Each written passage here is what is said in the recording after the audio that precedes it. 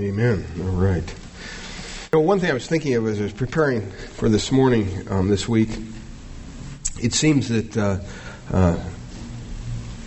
you can look at two symbols in the life of Christ, and both of them are necessary if he is truly who he said he was.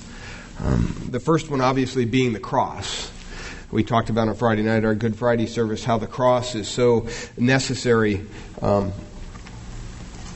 for Christ, that he had to go to the cross. There was no other option for man to be saved from their sin. And we take the cross, and we talked about on Friday how we kind of diminish it in some ways. We don't really understand the cross is an instrument of death. It's an instrument of execution. And that's what it was back then. And today we gold plate it or brass plate it, whatever it is, and hang it around our neck, and or put it on a ring or hang it on the wall, a wood symbol of a cross. And it was just interesting to me that we don't do that with the other symbol in the life of Christ, the other place he was and then was not, that being the tomb. We don't see tombs hanging around people's necks or gravestones or whatever. We just don't do that. And yet, without the tomb being empty, we wouldn't be here today. There'd be no reason for us to be here today. And so both of those symbols in the life of Christ are definitely necessary, and they kind of play off each other. Without the cross, you'd never have the tomb, and without the tomb, there would never be any need for the empty tomb, I should say, for a cross to hold a Savior who would die for the sins of the world if he was never going to be raised on the third day.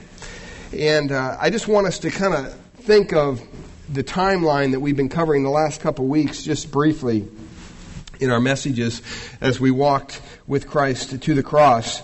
And we talked about on how Thursday, and you can just kind of listen to this in your mind and kind of think about how the last few hours of the life of Christ must have been. On Thursday night between 6:30 and 11:30 p.m., there was the sorrow of the Last Supper. They had the Last Supper together, and the disciples probably were there thinking, hey, this is going to be a joyous thing, celebrate the Passover, but Christ knew something different. And he tried to explain it to them, but they didn't necessarily get it, and we saw the sorrow of the betrayal of Judas. And then about 11:30 p.m. to 1 a.m. Friday morning, Thursday night, Friday morning, we see Christ in the Garden of Gethsemane and all the agony and the torture that he went through. Not because he was being physically tortured at that point, but the Bible even says that he sweat, as it were, drops of blood. And that's somebody who's so stressed out that the capillaries break and they'll mix in with the sweat glands and you're actually sweating blood. It's a medical condition that's even known today to happen to people under extreme duration and sweat and stress. And the blood comes out through their sweat glands. That was the agony that he was in. And that was when he tried to get his disciples to pray with him, and they just kept on falling asleep. About 1 a.m., we saw the arrest of Christ and the compassion he had on his captors. And then the trials began, one after the other. There were the religious trials, the government trials, 3 of each, basically. At that point, you saw his disciples scatter and desert him totally. Peter even denied him. We talked about that. About probably 3 a.m., something around there, he's still bound Friday morning. And they're trying to hurry up this process. It was illegal for them to hold a trial at night anyway, so they were trying to get some charge on Christ before the sun came up and get this thing done. They sent him before Pilate. They sent him before Herod. He was condemned by Pilate finally probably between 7 and 8:30 a.m. Friday morning. And his torturous trail path to the cross began Friday morning until around noon, when we saw man's worst, the worst that man could give God.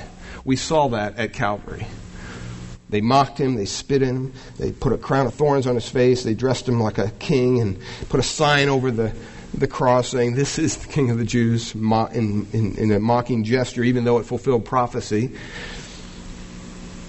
That was man's worst that they could dish out. But at the cross, we also saw God's best at the cross. And we saw that because Christ could have at any moment in time said, you know what, I'm not going to do this. My feet hurt. I'm going home. Bink, I'm out of here. But he didn't do it. And it was his strength that held him there. It was his love for us that held him on that cross to go through that torturous death. They say it's one of the most excruciating deaths there are, to be crucified. Because basically, outside of the wounds that Christ had in his hands and his feet, you're standing up there on a peg, basically, and your body begins to weaken, and he had to carry his cross, and he was beaten before this and flogged. Most people don't even survive a flogging, but Christ did. Made it to the cross, and you can imagine him on the cross at Calvary trying to gasp for air. Because basically your body gives out and you begin to slunch down, and when you slunch down, you crush your lungs and you can't breathe, and so you got to stand back up.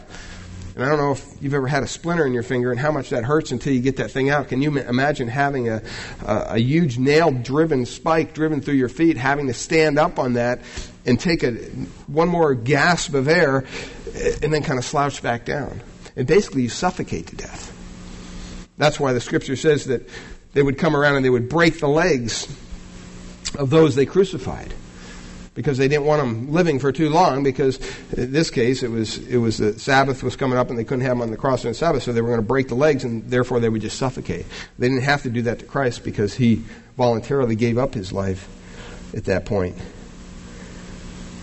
And we saw the abuse and the love that held Christ to the cross. And then finally, when he uttered those words, "It is finished."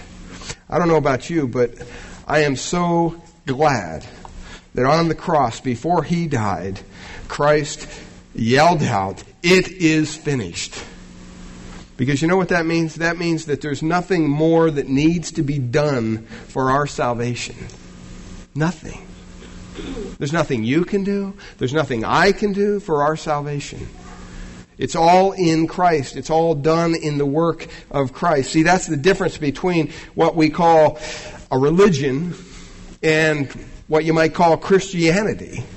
See, a religion basically says, you know what, you have to do all this stuff to try to make yourself look good before a holy God. You have to somehow reach out to a holy God, and if you do enough good works, eventually he'll say, okay, now you're at my level. I remember growing up in a church where that was just the norm. You know, you went to Mass every week, you went to confession, you did everything you were supposed to do, only to try to better your image in front of a holy God. And it got exhausting after a while. It got to the point where you thought, boy, is this really working? Or am I just kind of barking up the wrong tree here? It doesn't seem like I can ever do enough to satisfy this God that we're talking about. It's like they're always coming up with new rules to follow, new things that I have to do, or new things that I have to give up. And God says, you know what? That's not what it's about. That's your own man-made religion. That's you trying to reach out to me on your own terms.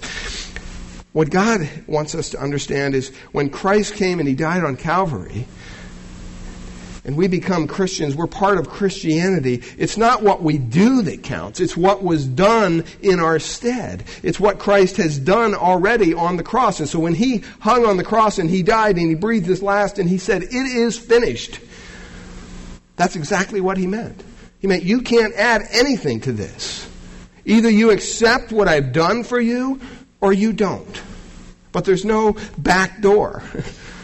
There's no, I remember when we had the grandkids out, we had this castle that we bought at a garage sale. Actually, they gave it to us for free. And I got this thing together finally. So we had to take it apart to get it home. And me not being all that bright, I didn't mark where everything goes. And so it took me about an hour and a half to get this silly thing together. Then we're going to throw it out, but I knew our grandkids would enjoy it. And so when they got there, I remember them playing through it and everything. And when I was putting it together, I noticed that it had a little, trap door. Couldn't even see it. And so I challenged him. I said, who can find the trap door? And the trap door, what's that? It's a secret door. And I kind of built it up.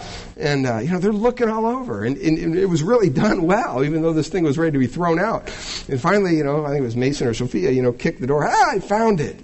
There's no trap door to heaven. There's no secret way to heaven. There's only one way. And it's through our Savior, the Lord Jesus Christ. And so the resurrection of Jesus Christ is truly amazing because everything we believe, everything we hold to be true, hinges on that fact. It's profound, it's exciting to think that God became man in Christ Jesus. I mean, he could have stayed up in heaven. He didn't have to come down here if he didn't want to. But he came down here and he took on a body just like you or I. And you say, well, yeah, but he was fully God. Yes, he was. But he was also fully human. So if you went up and you grabbed a hold of Jesus' ear when he was little and you said, come here, that hurt. Okay? If you've ever had that done, that hurts a lot. Or if somebody would, if he'd get a splinter when he was working in his dad's carpentry shop or whatever, that would hurt him. Physically, it would hurt him. Just because he was God, it didn't diminish the suffering he went through. And that he died on the cross for our sins. And then he rose bodily from the dead. What an incredible story. What an incredible way to bring man to God. And it's a powerful message from God to the world that, you know what? You don't have to continue on in your life the way you are living. That there's hope, that there's forgiveness, there's peace, there's satisfaction in Christ. That's one thing we don't see today in our society. If you're kind of a tech junkie like I am, these guys just got you right around the neck. They come out with something new and you're like, yeah, I got to get that, and you buy it. And on the way home, you're driving down the freeway, and on the billboard, there's a newer, bigger model of whatever you just bought. And it's like something inside us says, I need that too. There's like this lack of satisfaction in our society. And it's that way religiously too with people. You know what? I talk to people all the time about the religions. They're not satisfied with them. Most of them don't even go to their church anymore. I was talking to somebody the other day. They were telling me, I'm Lutheran, but I went to a Baptist church. He's telling me this whole thing. But they don't go to church. And I'm thinking, okay, something is amiss here. Something's wrong. You obviously are not satisfied with the religion of your choice. Why don't you give God a chance to show you what his choice is? There's only one. It's not difficult. See, if Christ had not risen from the dead, the whole Christian faith would have been useless. We wouldn't have been here today. We'd have no real hope for anybody to be saved at all. And we'd still be quickly on our way to hell because God is a just God. He has to punish sin. We all have sinned. The Bible said we've all sinned. We've all fallen short of the glory of God. Everybody. I don't care if you're, pastor or the Pope or whoever. Everyone has sinned. And to deny that, you're denying God's word. And so when you recognize that you've sinned, then you have to say, well, what do I do with this sin? Because I know God is holy. God can't dwell where there's sin. I want to go to heaven one day. God is there. How do we resolve this? Well, the Bible tells us it's only through committing your life to Christ. It's only in trusting in what he has done on the cross and that he rose on the third day, just as he said he would, by the way. There was no surprises there for Jesus. I had a chance, I was online trying to look for maybe a little Easter video to show, and one of them was really neat. It had the whole, him being crucified, everything right up to the point, and then at the end it had him in the tomb. And they just ruined the whole video. Because you looked into the tomb in this video and there was a man wrapped in, looked like toilet paper, just wrapped all around him, like he was in his grave clothes. And all of a sudden you see his hands start to twitch, and then he sits up, this like mummified person, and starts tearing this toilet paper off him. And I'm going, where is this going? And the look on this individual's face, it was supposed to be Jesus, when he tore it away from his face, it was almost as if he said, whoa, I'm alive. I didn't know this was going to happen. Well, let me tell you, he knew exactly what was going to happen. He told us what was going to happen before it even happened. He told his disciples. The scriptures speak of it over and over again. And it's interesting that Christ always completes what he says he's going to complete. I want you to turn over to 1 Corinthians chapter 15 this morning. 1 Corinthians chapter 15.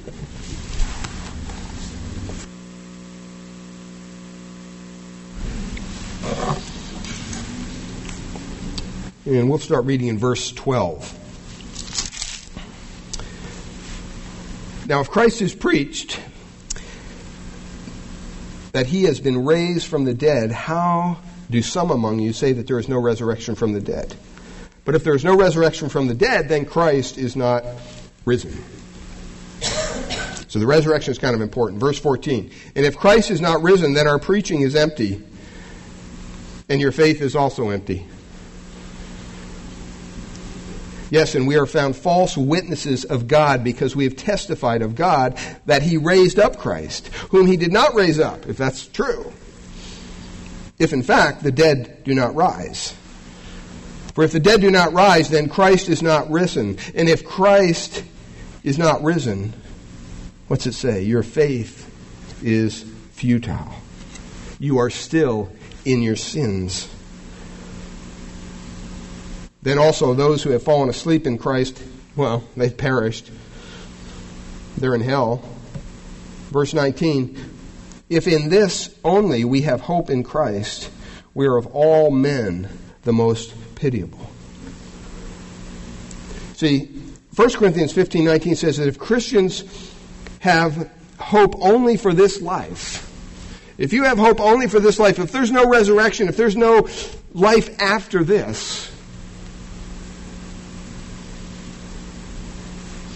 then it says, we're to be most pitied more than all men. If we were to have hope in Christ and have the eternal life that he offers, then we must see that his resurrection is critical. It's crucial to our faith. First thing I want to share with you this morning is that the resurrection is important for us today. The resurrection of Jesus Christ points to the truth, first of all, that he is God. That he is God. He's exactly who he said he was. And when we look at the scripture, we see that Jesus obviously lived a supernatural life. All you have to do is read through some of the Gospels. He was born of a virgin. By the time he was 12, he was astounding the religious teachers of his day. His miracles, they captivated the crowds and the minds of the people. And the Bible even says that he did so much stuff, the books can't even contain him. He performed all these great miracles, and Christ was declaring, when he was doing that he was the Son of God. The miracles that he performed on earth somehow seemed to indicate that he was more than just a mortal man. He was somebody special, even at the age of 12. When he went into the temple, the synagogue, and he was teaching. It's amazing. They were just blown away. But the greatest miracle of all his miracles has to be the resurrection. It has to be. Because without the resurrection, everything else would be for naught. And Jesus prophesied that he would rise. In Matthew 16:21, it says, from that time Jesus began to show his disciples that he must go to Jerusalem, that he must suffer many things from the elders and the chief priests, the scribes, and be killed, and be raised on the third day. Stop and think, what if Jesus' prediction about rising from the dead had not come true? Thanks. What would you think of him? What if we could go to a tomb like everybody else's tomb and we could see the mummified body of Christ? I don't think you'd be here this morning. Not in this Christian church. Because if Christ were still in the grave, it wouldn't matter. But because Jesus Christ is God, the very source of all life, it was impossible, the Bible says, for death to keep a grip on him. There was no way that the tomb in Jerusalem could have been Christ's final resting place. In Acts chapter 2, verse 24, it says, whom God raised up, having loosed the pains of death, because it was not possible that he should be held by it. Can you imagine that kind of incredible power? That you have the ability to defeat death. It's no wonder so many early Christians were willing to suffer death as martyrs because they proclaimed Christ Jesus as the risen Savior, as God. And they thought, hey, you know what? The worst they can do is kill me. One day I'll be risen because our Savior was risen. They understood the profound implications of the resurrection. And for them, the empty tomb said it all. It said that he was exactly who he said he was. He was God. And even though Christ predicted both his death and his resurrection, you can predict all you want. There's people that predict all the time. You see him on the radio. You see him or hear him on the radio. You see him on TV. Around New Year's. Do you ever watch some of those programs? Well, I think there's going to be a major flood this year. Big deal. What kind of prediction is that? Tell me it's going to be at my house and it happens, then maybe I'll start listening to you. But, cut out these generic, kind of things. People make predictions all the time, but they don't come true. Well, Christ made many predictions and they all came true. The empty tomb was the announcement that Christ proclaimed to the entire world, you know what? I am God. I am exactly who I said I was. In Romans 1:4, Paul writes this, and he declared to be the Son of God with power according to the Spirit of holiness by the resurrection from the dead. See, that's part of the declaration of who Jesus was as the Son of God. The resurrection had to take place. And it's comfort for those who are willing to follow Christ and come to Jesus as their Lord and Savior to understand that he is God and that his claims are true. And whatever he says he'll do, he'll carry it out to completion. It's because Jesus Christ is God and his predictions always become reality. You know what? There's some predictions in the Scripture. I think I put the Scriptures down there of predictions that haven't come true yet, but we can look forward to. In John 14:1-3, it says, let not your heart be troubled. You believe in God, believe also in me. This is Christ speaking. In my Father's house there are many mansions. If it weren't so, I would have told you so. I go and prepare a place for you. It says, if I go and prepare a place for you, I will come again, and I will receive you to myself, that where I am, there you may be also. That's a promise for all those who come to faith in Jesus Christ. That he is coming again. He will return one day. And you say, well, when's it going to happen? I don't know. It kind of takes out the element of surprise. You come around Christmas time. I've kind of, you're exchanging gifts and everything, and I miss the days when you didn't know what you were going to get for Christmas. Now it's like, what do you want? iPod would be nice. Okay, great. It's just kind of like you got this all figured out ahead of time. However, that was a surprise, dear. I didn't realize you got me that for Christmas, but the point of the matter is that, we don't know when Christ is coming back. It could be 20 years from now. It could be 100 years from now. It could be 100 minutes from now. It could be 30 seconds from now. And the question is, are you ready? Are you ready to meet the Savior? See, the interesting thing about Jesus is when he first came, he came as a Savior. He came into this world in a very humble way. And he lived a life, an example for us. He died a cruel death on a cross. He was raised from the dead. And the Bible says the next time he comes, when we see him coming, if you have not trusted Christ by that time, it's too late. You're not going to meet Jesus the Savior. You're going to meet Jesus the Judge. Here comes the Judge. Remember that? That's what it's going to be like. And you don't want to be in that courtroom. All right? Because everything is going to be done right and justly, and you'll be found still wanting in your sins if you haven't come to Christ. So he'll come again. 1 John 3:2 says this, Beloved, now we are children of God. It has not yet been revealed what we shall be, but we shall know that when he is revealed, we shall be like him, like Christ. For we shall see him as he is. One day, we will have a glorified body. One day, we will be like our Savior, just like he is now. We won't be our Savior. We won't be God, but we will be like him. I'm kind of looking forward to that. Can you imagine just a glorified body? I mean, you do all sorts of things in a glorified body that you can't do now. Also, in Matthew 25:31-34, he says this, When the Son of Man comes in his glory and all the holy angels with him, then he will sit on the throne of his glory. All the nations will be gathered before him, and he will separate them one from another, as a shepherd divides his sheep from the goats. And he will set the sheep on his right hand and the goats on the left. Then the king will say to those on his right hand, Come, you blessed of my Father, inherit the kingdom prepared for you from the foundation of the world.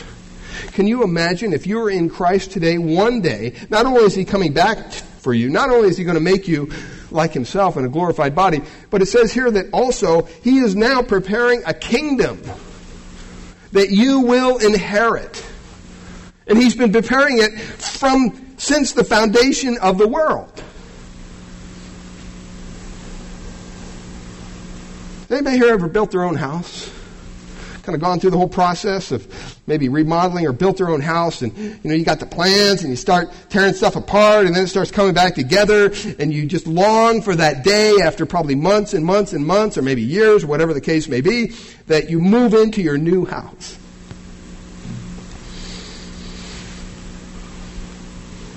That's nothing.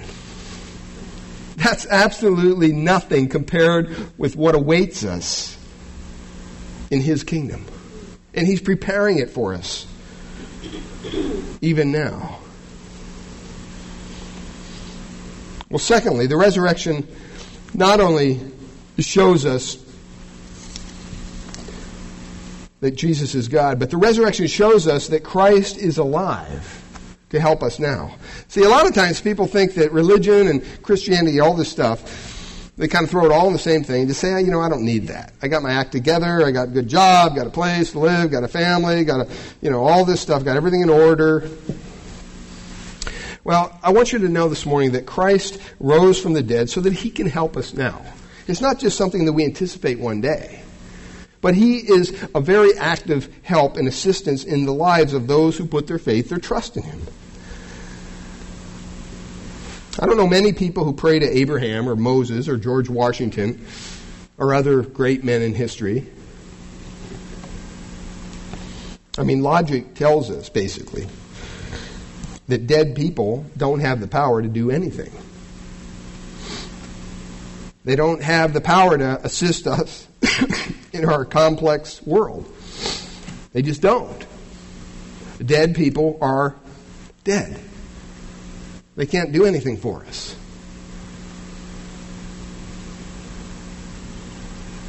It would be true to say that a dead man can't save anyone. But all around the world, it seems that millions of people pray to Jesus Christ. Why do you think that is? Prayers are being offered to him because the person's praying, they're convinced that this Jesus Christ is in fact alive and that he's able to help them in whatever situation they find themselves. He can make a profound difference in your life if you just allow him. If you just open up the door and say, you know what, I'm tired of doing things my own way. I just want to kind of yield my life to you and trust that you'll do what your word says you'll do. Here's a couple things that Christ are doing for us right now. It says right now, Jesus is with us right now for those who put their faith or trust in him. He's offering us his resurrection power. And in Matthew 28, verse 20, Jesus said to his disciples, he said this, Lo, I am with you always, even to the end of the age. I had a seminary professor, or Bible college professor, that always said, oh, pilots hate this verse. I thought, pilots? Yeah, airline pilots. They hate this verse. I said, why? Because it says, lo, I am with you always, not high. I thought, well, that's kind of weird. But I remember that you know what? No matter where you're at in life, Christ is with you. It doesn't matter what you're going through. It doesn't matter what your children are going through, what your marriage is going through, what your job is going through. Christ is there if you've trusted Him, and He's offering you the power to deal with whatever is on your plate. He wants to be intimately and actively involved in your life. He wants to give us some of His resurrection power, you might say. In Philippians 3:10, it says that, Paul says this, that I may know Him and the power of His what? Resurrection. And the fellowship of His sufferings, being conformed to His death. Ask yourself, how can we know the power of the resurrection? Of Christ's resurrection. In what ways do you think Christ's resurrection power could be a reality in your life? Why do you think so many people, even Christians, don't experience this power that God is talking about?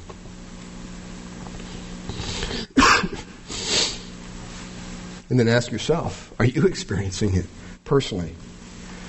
So He wants us to experience that power. Secondly, Jesus is actively working for us in heaven right now.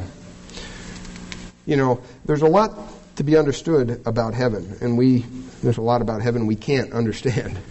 It just boggles our minds. There's a whole unseen world in the heavenlies that's affecting our physical world each and every day. The Bible says in 1 John 2:1, it says, my little children, I'm writing you these things that you may not sin. And then He says this.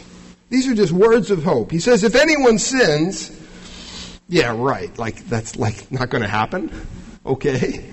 By the way, if anyone sins, yeah, I think it should say, since anyone sins, because everybody sins, you might say. Anybody here never sin? I don't think so. It says we have an advocate with the Father. We have an advocate. That advocate's name is Jesus Christ the righteous. See, an advocate is someone who pleads another's case.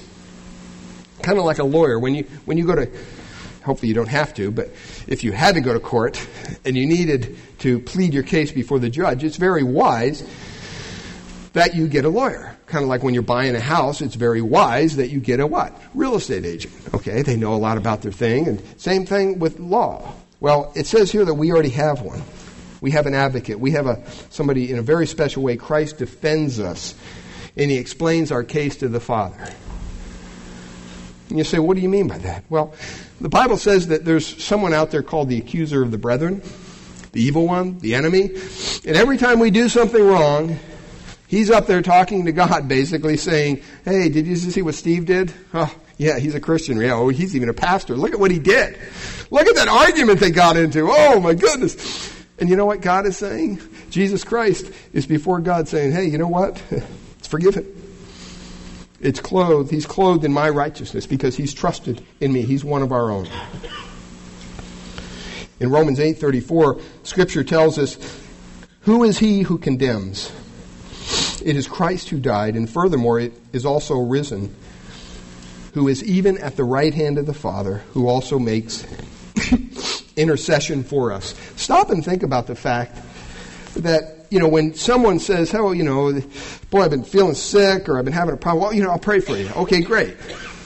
That's great. We welcome the prayers. We pray for each other. We pray for the body. We pray for a lot of different people. What we fail to realize is that, Christ, right now, as we're sitting here this morning, is making intercession for us. He's up there before the Father. And He's running interference for us, you might say.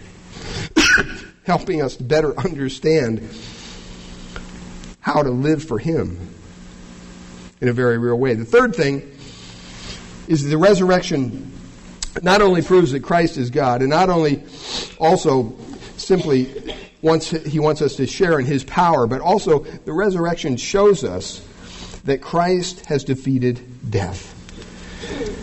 If you were to say, what's the biggest enemy to human life? You'd have to say death. That's the one thing that can end it, is death. Now I don't know about you, but I don't look forward to dying. I just don't. I don't know many people that do. Do I look forward to being with the Lord? Sure. But I don't look forward to dying.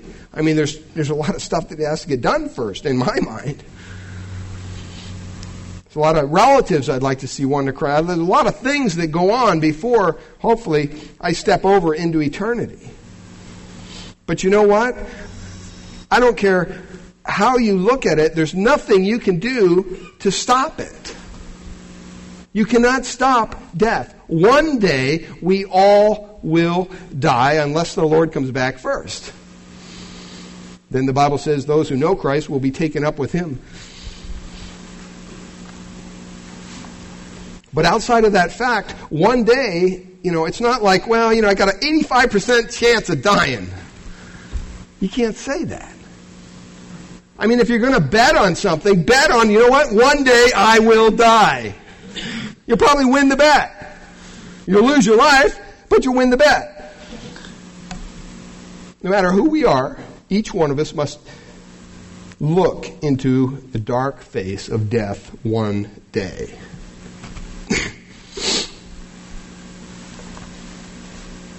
There's this humiliation, there's this finality that comes with death.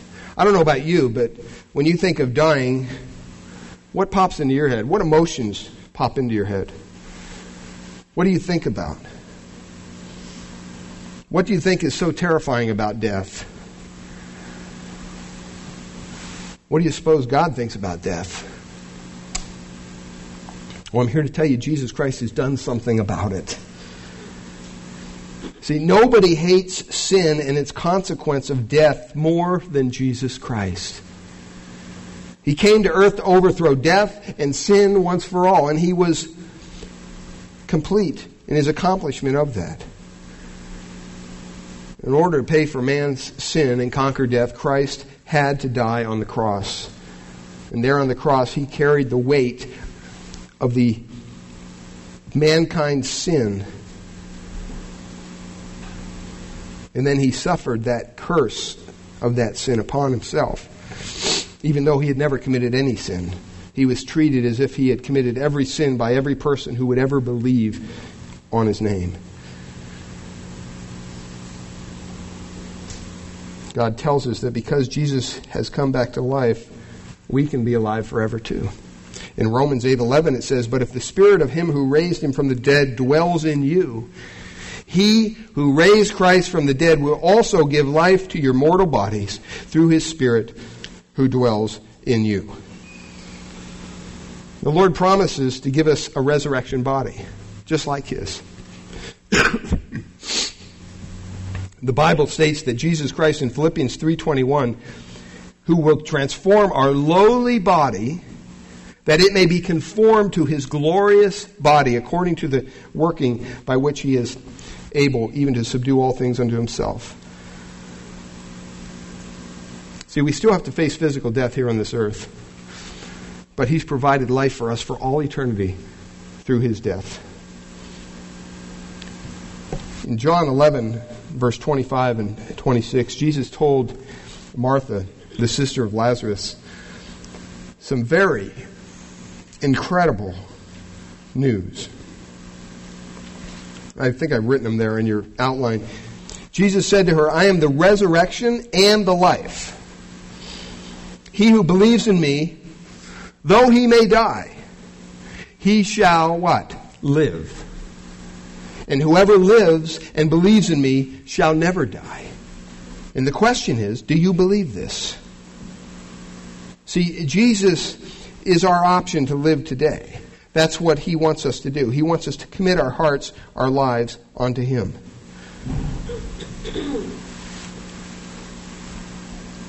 We would have been left powerless and without hope if Christ were not raised from the dead. And all of mankind is filled with sin. We're all sinners, and we all need the grace of God. And without Christ's intervention in our lives, there's no hope for us whatsoever. But God has provided a way out. He's provided a way of deliverance. God has provided a full payment for our sin.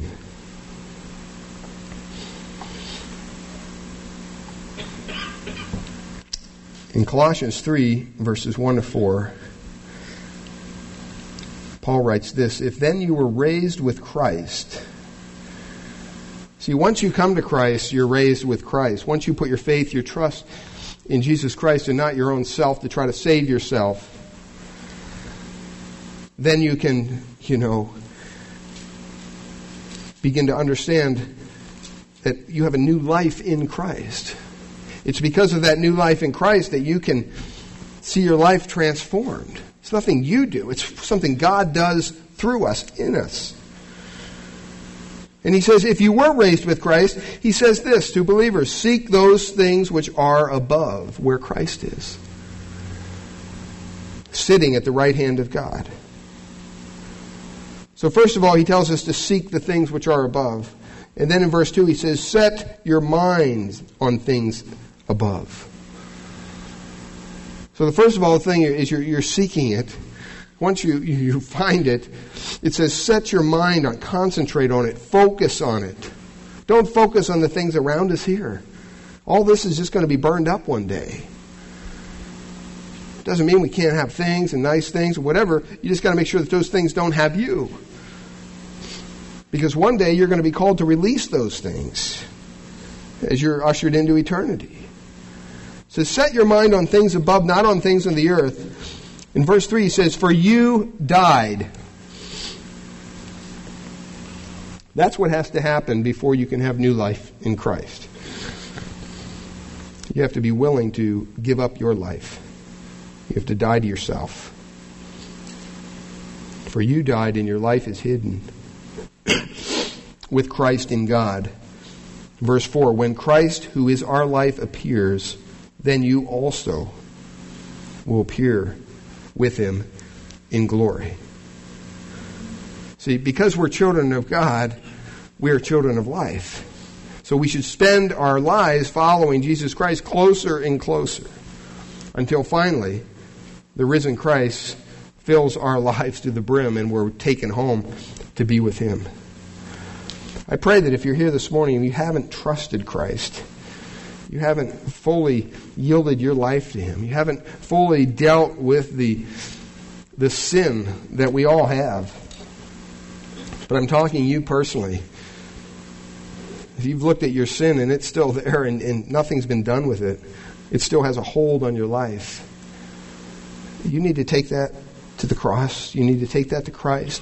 You need to confess it to him. You need to say, God, you know what? Be merciful to me, a sinner. Those are words that God will hear. And God will answer a prayer like that.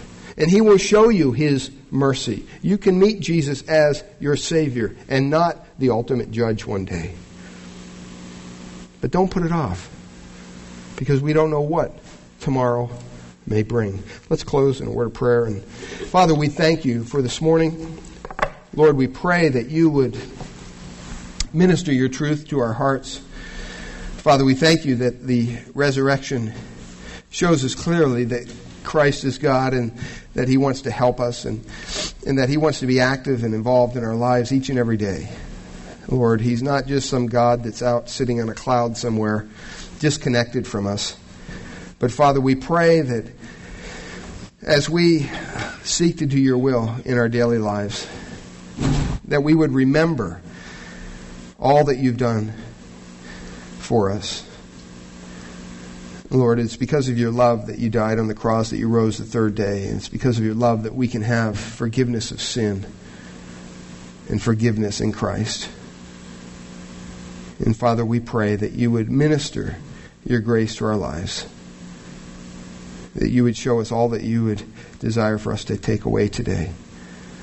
And Father, we thank you and we praise you for each one here this morning. And if there's one that has yet to put their faith in you, I pray that they would cry out to you, trust you this morning. We thank you in Jesus' name. All God's people said, amen. Listen.